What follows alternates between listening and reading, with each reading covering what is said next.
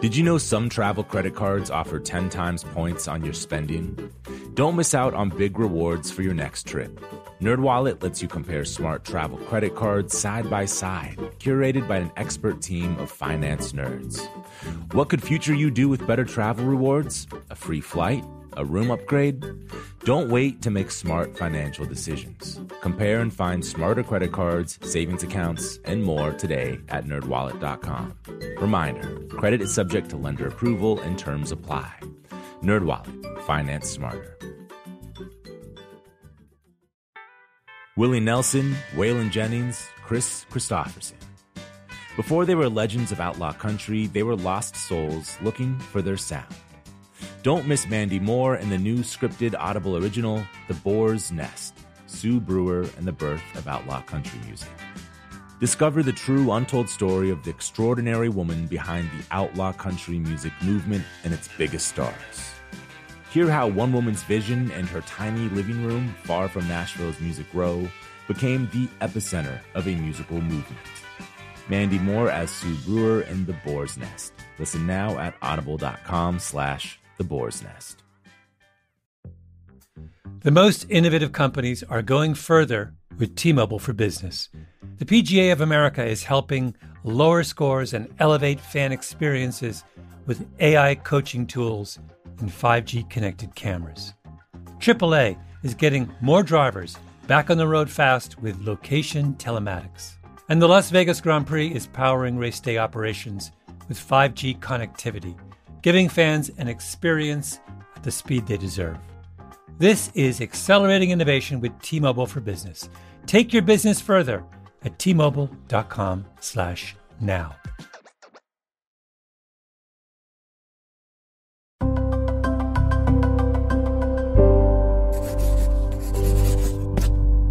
Pushkin. Just a year ago, it might have seemed strange for a black woman from England to record a country album in Nashville. But then, Old Town Road held down the top spot on Billboard's Hot 100 for a record-breaking 19 weeks, and black folks started reconnecting with their country roots on Twitter. You couldn't have seen it coming. Take it from the black kid whose first concert was Garth Brooks and was teased mercilessly for it. But Yola's having a great year, singing on stage with legends like Willie Nelson and Dolly Parton, working with Brandi Carlile and the Highwomen, even getting a shout-out from Kendall Jenner on Twitter. She spent years singing with folks like the Chemical Brothers, Massive Attack, and her band Phantom Limb in England.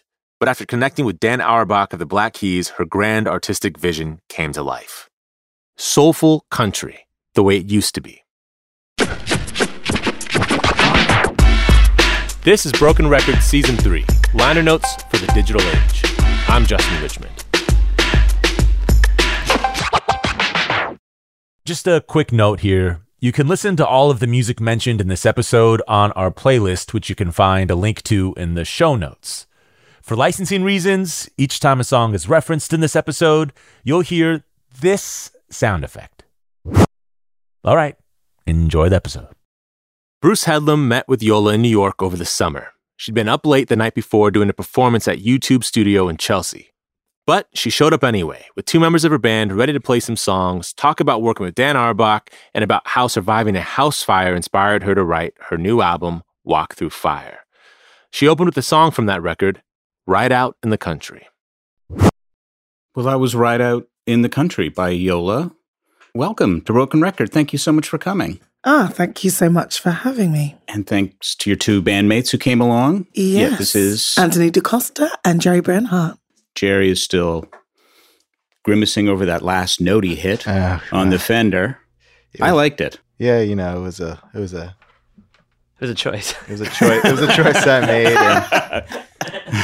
And not an act. A questionable one at the very in the studio. Well, we know we like these. It was an emotional thing, you know. Yeah, it was. I was still bleeding a little bit out on this road here. I had one more little finger drop to do. Right. Okay. One more thing to say. Yeah. Do you want to keep going? Because you could, if there's more to say on the Fender, please. That'll do it. You guys clear the room? Actually, yeah. Got some stuff to just let out. Now, Yola, you wrote that song. Did you write that by yourself, or was that? This one was co-written with myself and Dan Dan Auerbach, and we made a habit of inviting fine gentlemen to help us write songs. Bobby Wood helped us write, and Joe Allen helped us write, and Dan Penn helped us write, and Pat McLaughlin helped us write. And so we were really spoiled rotten when it came to co-writers, in this case, Joe Allen. Now, no disrespect to those other gentlemen, but you co-wrote with Dan Penn. Yes. Who wrote I'm Your Puppet. Yes. Do Right Woman. Yes. Dark End of the Street. Of course, for James Carr, I think. Yeah, and heaven knows however many gazillion other people sang that song. And obviously him and Spooner Oldham's reputation is just lifelong. So what was that like to sit in a room with Dan Penn? It was surreal, is what it was, because I came into the room, and when you think, I swear I just saw somebody that I recognized just a little bit too keenly, and so you first you don't believe it, and then you're like, oh, okay, so that is who I thought I saw. Yeah. Now let me back up. Where was the room, first of all? Oh, so the room was Easy Eye Sound Studio in Nashville, and that's Dan Auerbach's studio. Yes, it is. Yeah. And then what was the process of writing after that? Sit down at a table with guitars and start strumming at each other until I've started by telling a story specifically in that session about a house fire I was in.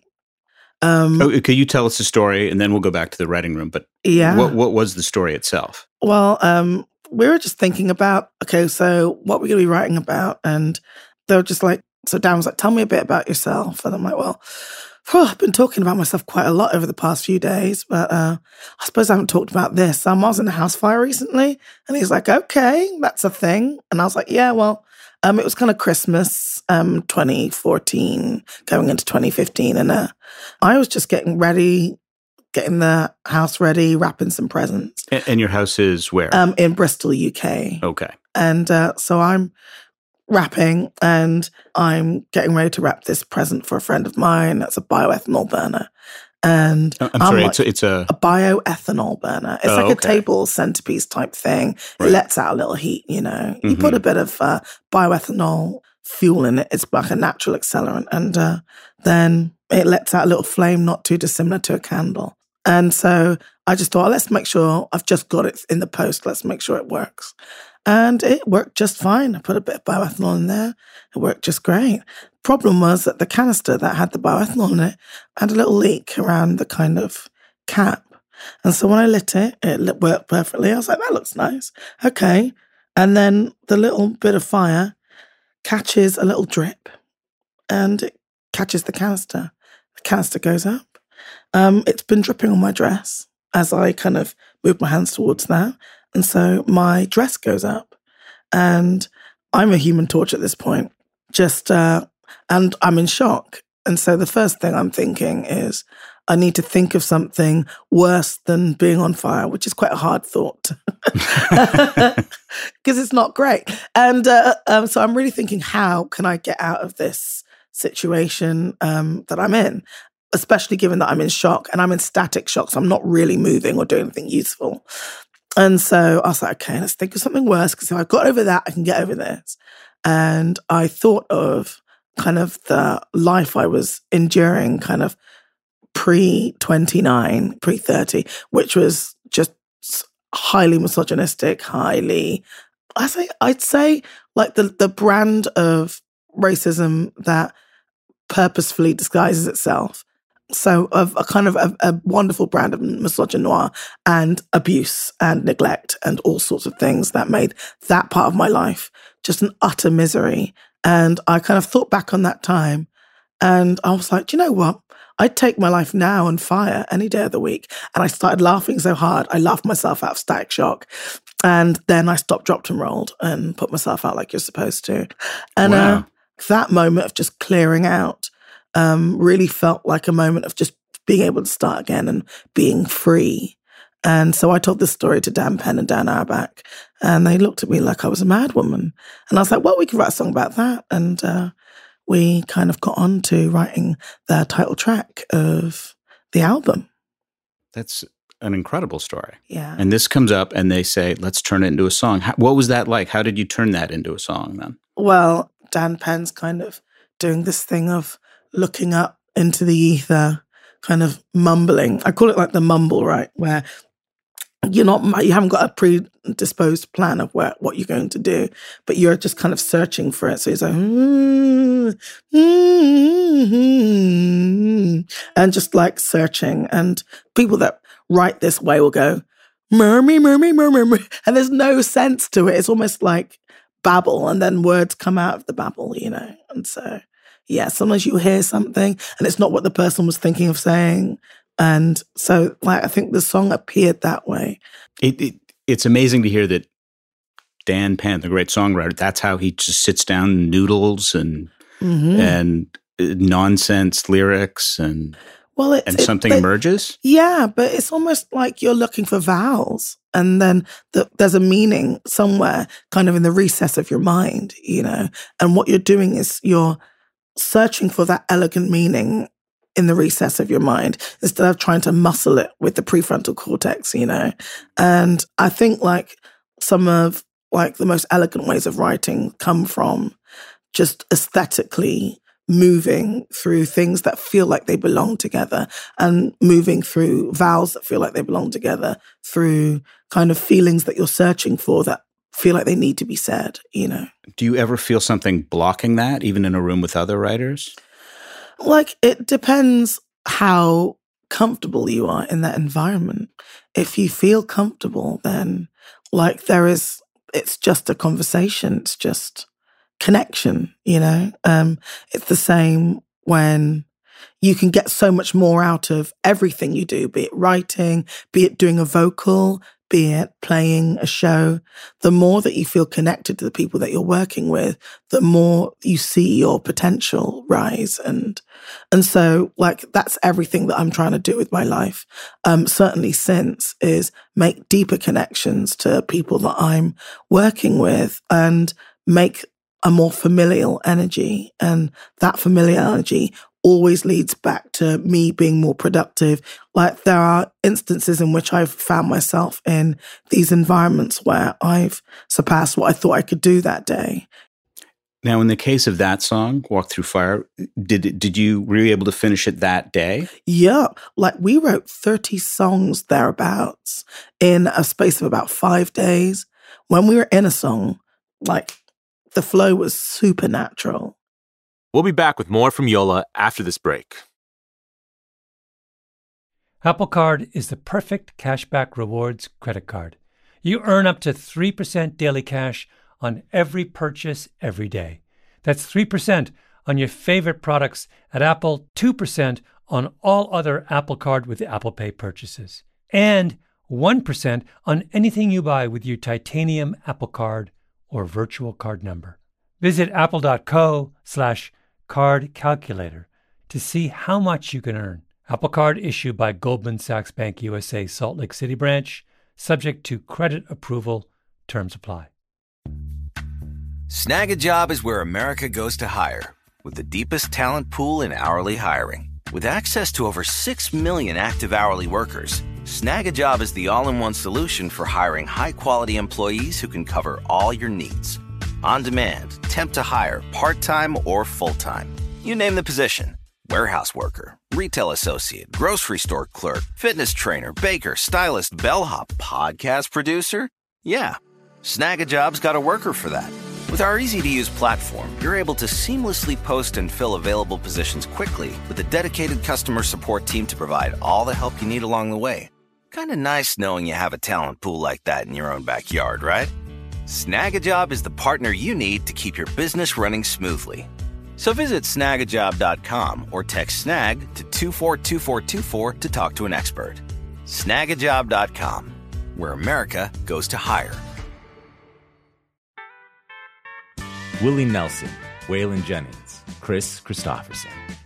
How did the biggest names in outlaw country start a musical revolution? Through one woman's vision from one tiny living room. Don't miss Mandy Moore as Sue Brewer in the new scripted Audible original, The Boar's Nest, Sue Brewer and the Birth of Outlaw Country Music. Discover the true, untold story of the extraordinary woman behind the outlaw country music movement and its biggest stars.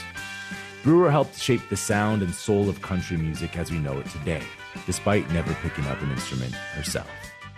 Lovingly dubbed the Boar's Nest, Sue's Place was an intimate staging ground where a new breed of singer-songwriters, wounded souls, wayward upstarts, would spur each other on to tap into something bigger, realer.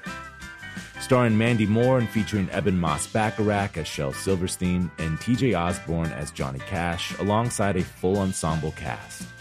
Audible invites you to enter the Boar's Nest and experience the rise of a musical revolution. One woman, one time, one place. The Boar's Nest, Sue Brewer and the birth of outlaw country music. Listen now at audible.com/The Boar's Nest. We're back with more of Bruce's interview with Yola. Now, people who've heard your songs on country music stations may be wondering, trying to place your accent in the southern United States. I know. Because there are round R's in my accent. Mm-hmm. If I say the word R, you can hear it. R. And that's also now you a got hint me of, saying it. Yeah, it's a hint of where I'm from, you see. Mm-hmm. Bristol. Now, were you of Blackbeard, the pirate, no less. I didn't know that. Yes, okay. Hence the accent. Mm-hmm. So people think Bristolians sound like pirates. Au contraire, pirates sound like Bristolians. So now, were you born in Bristol? Yes. Okay. And which, for people who don't know, Bristol, it's on the west coast. It was a big coast it's city. It's like a port town. Mm-hmm. Port city, not too far from Cardiff and Wales. So it's on the west, about 2 hours drive west of London. Tell me about growing up in Bristol. So I went to like high school in Bristol, but I grew up, I suppose, kind of elementary school in a small town, still in the kind of postcode, but 12 miles outside of Bristol. Mm-hmm. And we were, one of a very small number of people of colour in that environment. And it was a very right-leaning town at the time, or village at the time. And so, like, the usual things that you kind of get used to in life, of that stare when you walk into any shop, and kids learning kind of the N-word from their parents, and their parents having maybe the wherewithal to not say it, but the kids not quite. But everyone's saying it when you're not there, kind of thing, which is a very British way to be. We're not very out and out with our prejudice. It's all just everything you ever try and do is kind of slightly affected / heavily affected by people's opinions, people's assumptions of you, people's surprise that you can speak the English language clearly. And what was high school like then? Well, I was like the poor kid in a kind of, a borderline almost rich kid's school, not quite. I tried going to a regular school, and it cost, we just didn't have any money. We used to kind of like get food out of the supermarket bins and stuff. And my mum had like 4 or 5 jobs at any one time. And I was a latchkey kid, And so it was one of those situations where it dawned on us that trying to pass an entrance exam and go to a school where you could get everything paid for might actually buy me some meals. We could actually eat without having to kind of lean on any of the neighbours to buy extra kind of Avon makeup. My mum was also an Avon lady, and I'd like that any way in which she could lean on people. It was just like the hustle was real with that woman. I mean, yeah, like anything that gave us like maybe her bit more breathing space was seen as a benefit. And me and my sister were stone cold nerds, and so we did the entrance exams to, like, I did a grammar school kind of thing. My sister went to a girls' school, and we had to pass over, I think like 90-something% to be able to get everything taken care of. We had to do that and also be sufficiently poor enough. And we knew we had poor covered. How did the interest in music start? The birth canal. Yeah, just straight out. Straight out, like singing and speaking were simultaneous. And so I don't have a living memory of not singing. And I used to dance a lot as well. And So I had a very much like a performing arts kind of feel, as just like, I'm talking 3 and 4. This is just normal for me to what were be you singing? Just everything, like whatever was in the charts. So I could be singing like something that was like R&B, like, and I say not rhythm and blues, but like modern R&B, like Brownstone or something. And then I could be singing Elton John, and then I could be singing Nirvana, and then I could be singing like, there was no kind of continuity, and the charts weren't really like that. It was very like you could be anywhere, kind of. Certainly in the UK, the charts were all over the shop. Mm-hmm. You could have like Beck and Bjork in the charts, and then just something unbelievably poppy, and then something unbelievably country. Mm-hmm. It's funny because the charts here are not like that. The charts here are very regulated by genre. And they are like that in the UK a lot more now. Oh, is that right? Yeah. But in the 90s, it was like a free-for-all. And so it kind of manufactures eclecticism. And I think a lot of people from maybe my generation specifically experienced that, having like the most crazy kind of mixtapes where you're like, oh, I really love KRS-One and I really love Blur. How's this all going to go together? And you don't care, you know? And so I think that gave people license to release music that maybe was a little more kind of left field. And what was the country music that got your attention then? Well, for me, Dolly got my attention. My mother was a Dolly fan, and so that got me early doors. Do you remember what the Dolly song was that you first loved? Yeah, it was Jolene. It was the album Jolene that got me straight away. And I was like, I just loved the feel of it. I loved the groove of it. And did you... the pleading nature of it. I noticed when I sang it, it didn't feel... When I used to kind of sing R&B, it didn't feel natural in my body to sing. And then I'd sing Jolene and it felt more natural in my body to sing. And I was like, that's weird. And I'll just put that to a side. Let's deal with that later. That's a whole can of worms.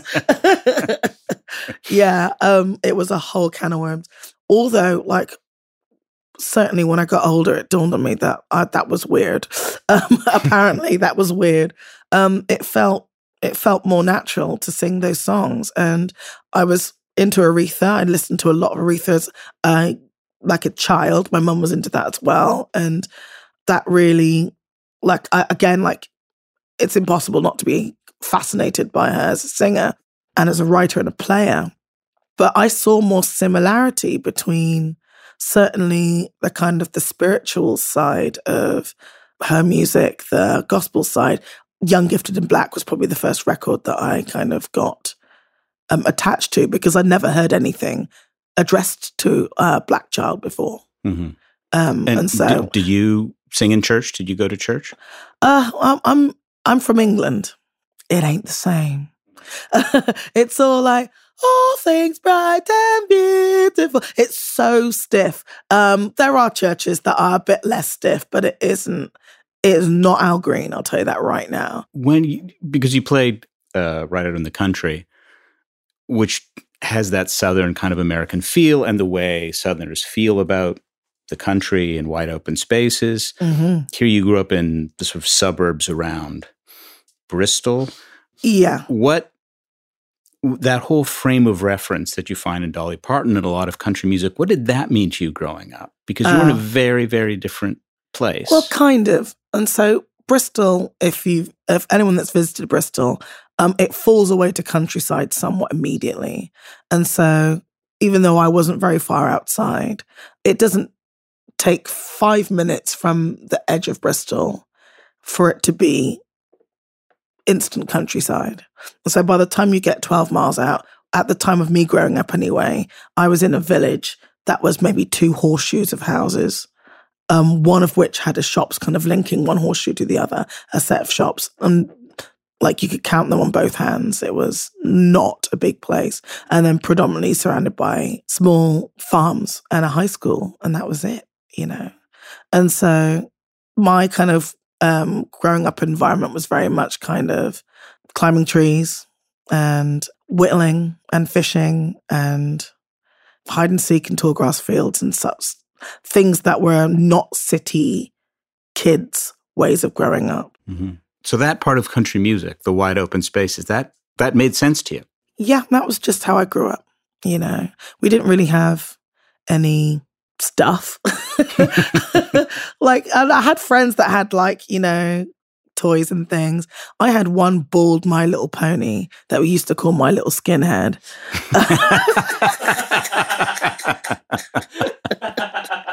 My sister will love this. She used to eat plastic, and my mum was like, "Your sister eats plastic, so you can't have a My Little Pony with hair." I'm like, "It's the whole point of the thing. Why would you do this to me?" Anyway, she shaves the thing's head, and then promptly my sister starts chewing on it, of course. And so I'm like, great. That's the only nice thing I had. Why can't we have nice things? Do you want to do another song? I'd really love to. Okay. We'd like to do that title track for you. Please. This one is called Walk Through Fire. That was the title track off Yola's new record, Walk Through Fire. We'll be back with more of our interview with Bruce after the break. As listeners to this show, you probably consider yourself pretty smart. But how smart is your wallet? When you're looking to upgrade your wallet, it's time to turn to NerdWallet. Their expert team of nerds has the financial smarts to help you find the right financial products for you. Before NerdWallet, you might have paid for vacations with whatever was in your wallet. But you could have been missing out on miles you didn't even know you were leaving on the table. Now you can get a new card with more miles and more upgrades. What could future you do with more travel rewards? A hotel upgrade? Lounge access? Wherever you go next, make it happen with a smarter travel card. Don't wait to make smart financial decisions. Compare and find smarter credit cards, savings accounts, and more today at nerdwallet.com. NerdWallet. Finance smarter. As with all cards, credit is subject to lender approval and terms apply. Snag a Job is where America goes to hire, with the deepest talent pool in hourly hiring. With access to over 6 million active hourly workers, Snag a Job is the all-in-one solution for hiring high-quality employees who can cover all your needs. On demand, temp to hire, part-time or full-time. You name the position. Warehouse worker, retail associate, grocery store clerk, fitness trainer, baker, stylist, bellhop, podcast producer. Yeah, Snag a Job's got a worker for that. With our easy-to-use platform, you're able to seamlessly post and fill available positions quickly with a dedicated customer support team to provide all the help you need along the way. Kind of nice knowing you have a talent pool like that in your own backyard, right? Snag a Job is the partner you need to keep your business running smoothly. So visit snagajob.com or text snag to 242424 to talk to an expert. Snagajob.com, where America goes to hire. Willie Nelson, Waylon Jennings, Chris Christopherson. How did the biggest names in outlaw country start a musical revolution? Through one woman's vision from one tiny living room. Don't miss Mandy Moore as Sue Brewer in the new scripted Audible original, The Boar's Nest, Sue Brewer and the Birth of Outlaw Country Music. Discover the true, untold story of the extraordinary woman behind the outlaw country music movement and its biggest stars. Brewer helped shape the sound and soul of country music as we know it today, despite never picking up an instrument herself. Lovingly dubbed The Boar's Nest, Sue's place was an intimate staging ground where a new breed of singer-songwriters, wounded souls, wayward upstarts, would spur each other on to tap into something bigger, realer. Starring Mandy Moore and featuring Eben Moss-Bacharach as Shel Silverstein and TJ Osborne as Johnny Cash, alongside a full ensemble cast. Audible invites you to enter the Boar's Nest and experience the rise of a musical revolution. One woman, one time, one place. The Boar's Nest, Sue Brewer and the Birth of Outlaw Country Music. Listen now at audible.com/The Boar's Nest. We're back with Yola and Bruce. You are scheduled, I think, to play at the Ryman. Yes. The Ryman, the home of country music. That sure is what it is. What do you think that's going to be like? I have no idea. Country music has not historically had a lot of Black performers. And typically the ones, I guess other than Charlie Pride, have people who've made their bones in other like Tina Turner did a good country album. Ray Charles, of course, did. Pointer Sisters, yeah. Pointers, that's true, yeah. That fairy tale song's real. Arthur Crudup, I guess. Yeah. Back in the day. Staples to a degree, huh? I guess that's true too. Yeah. You've got some Mavis Staples in your voice too. That definitely was a massive influence. Mavis helped me understand my voice because I didn't hear a lot of people that were, at that gruffness. And so I felt like a bit of a vocal weirdo. Was that right? Yeah, she helped me out in that way. Have you met her? Yes. We played Luck Reunion together. What was that like? Amazing. It's on Willie Nelson's ranch. And she did like a last song and she invited everyone up from that had been playing that stage that day, which were all women, all singer-songwriters in their own right and amazing musicians. And we got up and we sang with her. And invariably, each one of us hugged her before we went off, just like drawn into the majesty of her kind of warmth and her kind of very natural way. Yeah, she's the saying, never meet your heroes unless your heroes, Mavis, is right. Is that a saying? That is a great I've saying. heard it before. Yeah. Is it important to you that country music, mainstream country music, embraces what you do? For me, I'm eclectic, and I say that word all the time because it's true. I love classic pop music as much as I love classic soul music, as much as I love classic country and classic rock music. So it's so important to make sure that I'm accepted everywhere, not just exclusively within that. And I don't think sonically, when you listen to this record, that's the only thing you hear by any stretch of the imagination. It's just that it maybe pokes out more because I'm a woman of color. That people are like, so country. And I'm like, yeah, what about the other things? But it sticks out that much because of who I am, If I was someone else, maybe less so. When you started being a professional in music, how did you approach it? What did you do? Well, the first professional job I probably took was a jazz gig. I had a friend in school. Actually, I was going to a different school, but I had a friend in school who had like someone she grew up with who was also a kid and played sax. And they were kind of looking for someone to sing on this show. And they'd had their singer drop out or something. And so they were looking for somebody. And I kind of got the call. They're like, hey, you love that. You sing all the time. Do you want to come and do this show? And I was probably about 14 at the time. And I was like, I'm a kid. How am I going to do this show? And he goes, oh, it's okay. My friend's, 16. His mom's going to be taking him. So I go with him and his mother and do these jazz gigs. And were they like standards you'd be singing? Or yeah. And sometimes it was standards. It was a lot of like Ella Fitzgerald type stuff, maybe a little bit of Etta, but lots of Ella. Then just maybe some kind of ad-libbing type stuff. I'd done none of this before. And I was very fortunate to have a lot of talented people in the environment. We had one of James Brown's kind of famed players living locally. And so there was quite a strong jazz scene there. And some of the players from Portishead also played kind of jazz as well. Oh, right. The band Portishead, supposed to where I grew up.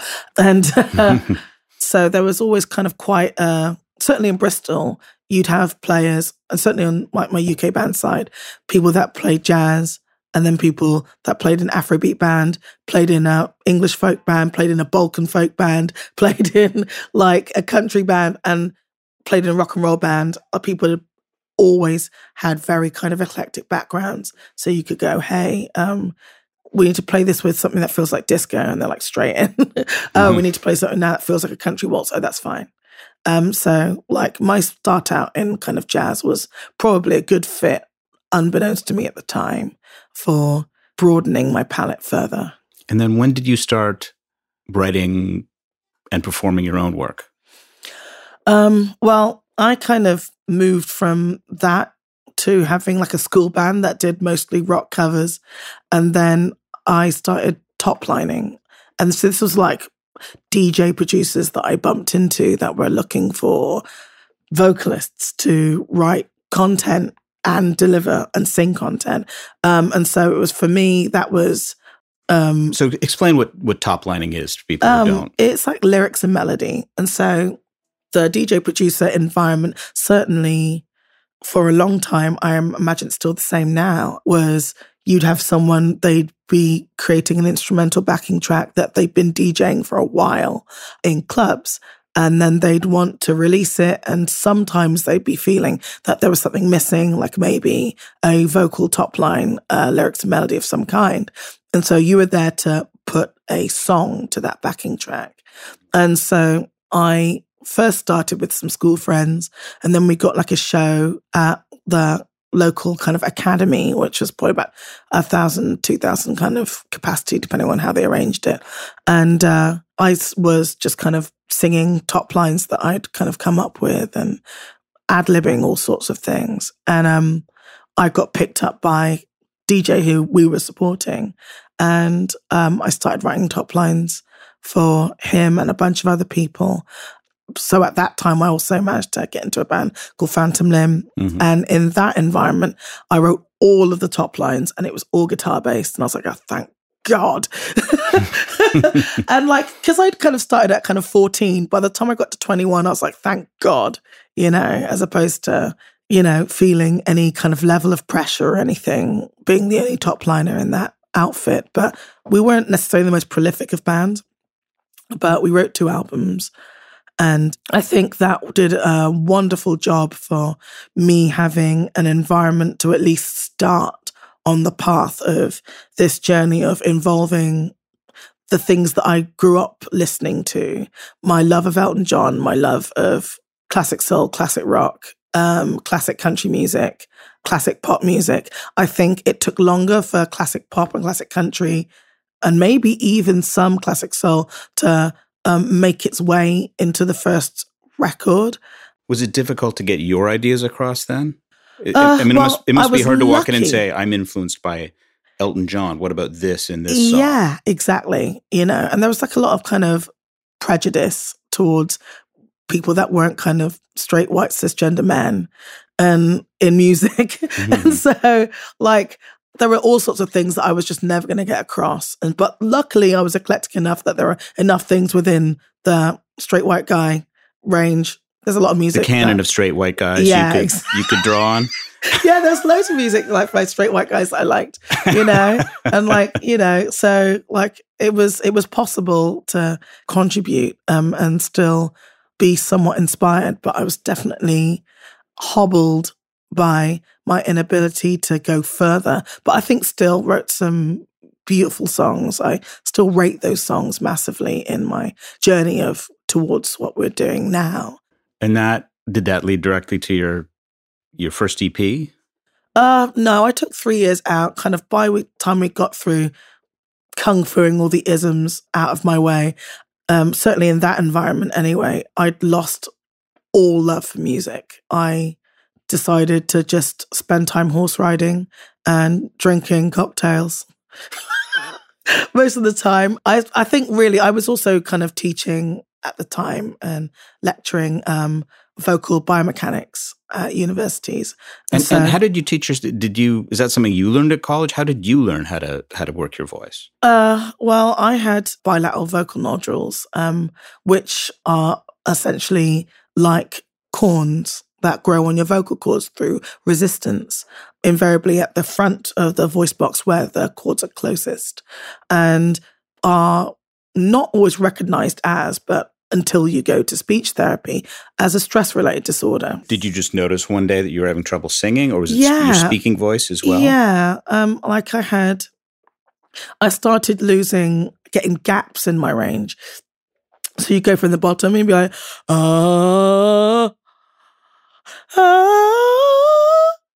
and there's just nothing there. And when I realized that there was gaps in my range, I was like, I've never had that before. And so that whole period of my life, it dawned on me when trying to recover that there are people that knew a lot about speech therapy. There are people that knew a lot about how to stylize singing, but there weren't a lot of people that knew about the kind of muscular biomechanics of singing that were in music. There are people that did Alexander technique that knew about the kind of osteopathy of it. Mm-hmm. Some people that got into the psychology of it a little bit with NLP, but certainly not to the level of sports psychology and performance psychology. I'm sorry, NLP is? Neuro-linguistic programming. Okay. That involved the muscle therapy you needed to kind of get the muscles into the right kind of condition, then the kind of biomechanics of what I was doing, both muscularly and with kind of the osteo side, and then eventually starting on the kind of psychological side and how that can kind of play into how your muscles react. And on kind of doing this, I couldn't sing for a year and a half when I lost my voice, and I couldn't speak for 2 months. So I didn't really have a lot on. When you were approached by Dan Auerbach from Black Keys about producing this album. Yeah. Now, you didn't know what that environment was going to be like. No, I did not. Did you meet with him and sort of suss out what you thought it might be like? Because if you're that dependent on environment, you know, it could work. It could be a disaster. Everything can be a lottery. But that was the entirety of my, that's more about my vocal performance. So it's about muscular outs, as it were. Like to a certain degree, creatively, you can feel stifled too, but it's muscularly, like my range can extend quite massively in the right environment. And so it's more muscular than it is creative. And I've been in a lot of situations, probably the first 30 years of my life in at least a number of situations that weren't conducive to me feeling joyful, but I definitely got through. So I knew that even if it was dreadful, I'd survive. I was lucky that we had so much crossover musically that I was just like, I can finally relax, that we're going to be moving creatively in the right direction. And that's not been something that I've been able to find very easily. People that want to pursue this kind of crossover, the kind of gray area between classic soul and classic rock and classic pop music and classic country music in the way that I want to. When did you know it was a good environment? I think for me, when we were talking, so we didn't meet up, but we had a talk on the phone, and I really felt like I know that we're going to be creating like this sound that I've kind of been searching for ever since I was listening to my mum's records as a 4-year-old. So when you're writing songs, do those kind of arrangements, are they in your head while you're writing them? I think not all the time. Not all the time. I think certainly with this situation, like you're working your way into figuring out what you want, what the song wants to be itself. I think we did a great job. Certainly me and Dan made a point of not going in with any preconceptions of what we thought the song should be, not trying to force our own agenda onto the song. You weren't thinking this has got to have a Glenn Campbell vibe, and this has got to be Linda Ronstadt. No, you'd find it. You'd find it. It would speak to you. Once you'd written it, it would start speaking to you in that way. Mm-hmm. And like maybe It Ain't Easier had, I'd done a production of that because I kind of had a little bit of a kind of a sideline, kind of starting out producing. And so I delivered that pretty much fully demoed up, and that's not too dissimilar to the version that I did. Obviously, way more money went into it. But you know, it's structurally, it's very, very similar to the demo I put together. But I think just with all of the aching beauty and finesse that Dan is brilliant at adding to a song. Now, so you've got this album that, in many ways, was the music you had in your head growing up. Does that mean the next album becomes something else, or is this a style you want to stay with? I'm thinking of an artist like Katie Lang, who did first 3 or 4 albums were country, and then she did something very, very different. Mm-hmm. I have. Do you know what? The philosophy continues. I think the philosophy is less about mimicking a stylistic, and it's more about not forcing what wants to come out. Mm-hmm. I think if there's one thing that hopefully comes across, it's that I'm truthing real hard all the time. And that needs to maintain. That's the thing that I feel connects me to people when I'm singing, connects people to the work when they're listening to it. I think at any point I start trying to manufacture what I think I should be doing, then I start distancing myself from that connection that I'm building now with people. Mm-hmm. Well, you've worked very, very hard at this for a long time. Yeah. This must be very satisfying. It is. I've said no to a number of things that could have been lucrative a lot earlier at the hand of what I thought I could do given the right environment. Mm-hmm. And so I'm very satisfied to be where I am, very grateful to be where I am, very grateful to Dan for everything that he's given me the platform and the environment to do. And so, yeah, I'm a happy girl. That was Yola and her band playing some songs from her new record, Walk Through Fire, produced by the Black Keys' Dan Auerbach. You can check out more of her music by visiting brokenrecordpodcast.com and subscribing to our playlist for this episode. You can also sign up for our behind-the-scenes newsletter while you're there. Head to IamYola.com to keep tabs on when Yola will be heading through your town. Broken Record is produced with help from Jason Gambrell, Jacob Smith, and Mia Lovell. Our theme music is by the great Kenny Beats. Stay tuned for next week's episode with Wyclef's John. This is Broken Record. I'm Justin Richmond. Did you know some travel credit cards offer 10 times points on your spending? Don't miss out on big rewards for your next trip. NerdWallet lets you compare smart travel credit cards side by side, curated by an expert team of finance nerds. What could future you do with better travel rewards? A free flight? A room upgrade? Don't wait to make smart financial decisions. Compare and find smarter credit cards, savings accounts, and more today at nerdwallet.com. Reminder, credit is subject to lender approval and terms apply. NerdWallet, finance smarter. Musora is your access to online music lessons for guitar, piano, drums, and singing. This is your chance to reignite some old musical passions or pick up an instrument for the first time. Connect with more than 100 of the world's best teachers and musicians. You'll get 7 days totally free to try it out. And then it's just $30 a month, less than a single private lesson. I mean, why do we do Broken Record? Not just because we love hearing from great musicians. We do it because we think that there is something beautiful about the appreciation of music. Don't you think we need more of that in our lives these days? That's the mission of Musora, to inspire, educate, and connect musicians. Enjoy unlimited personal support, weekly live streams, student lesson plans. It's like having a personal music teacher, only much, much better. Just go to Musora.com, Musora.com, to start a new musical journey today.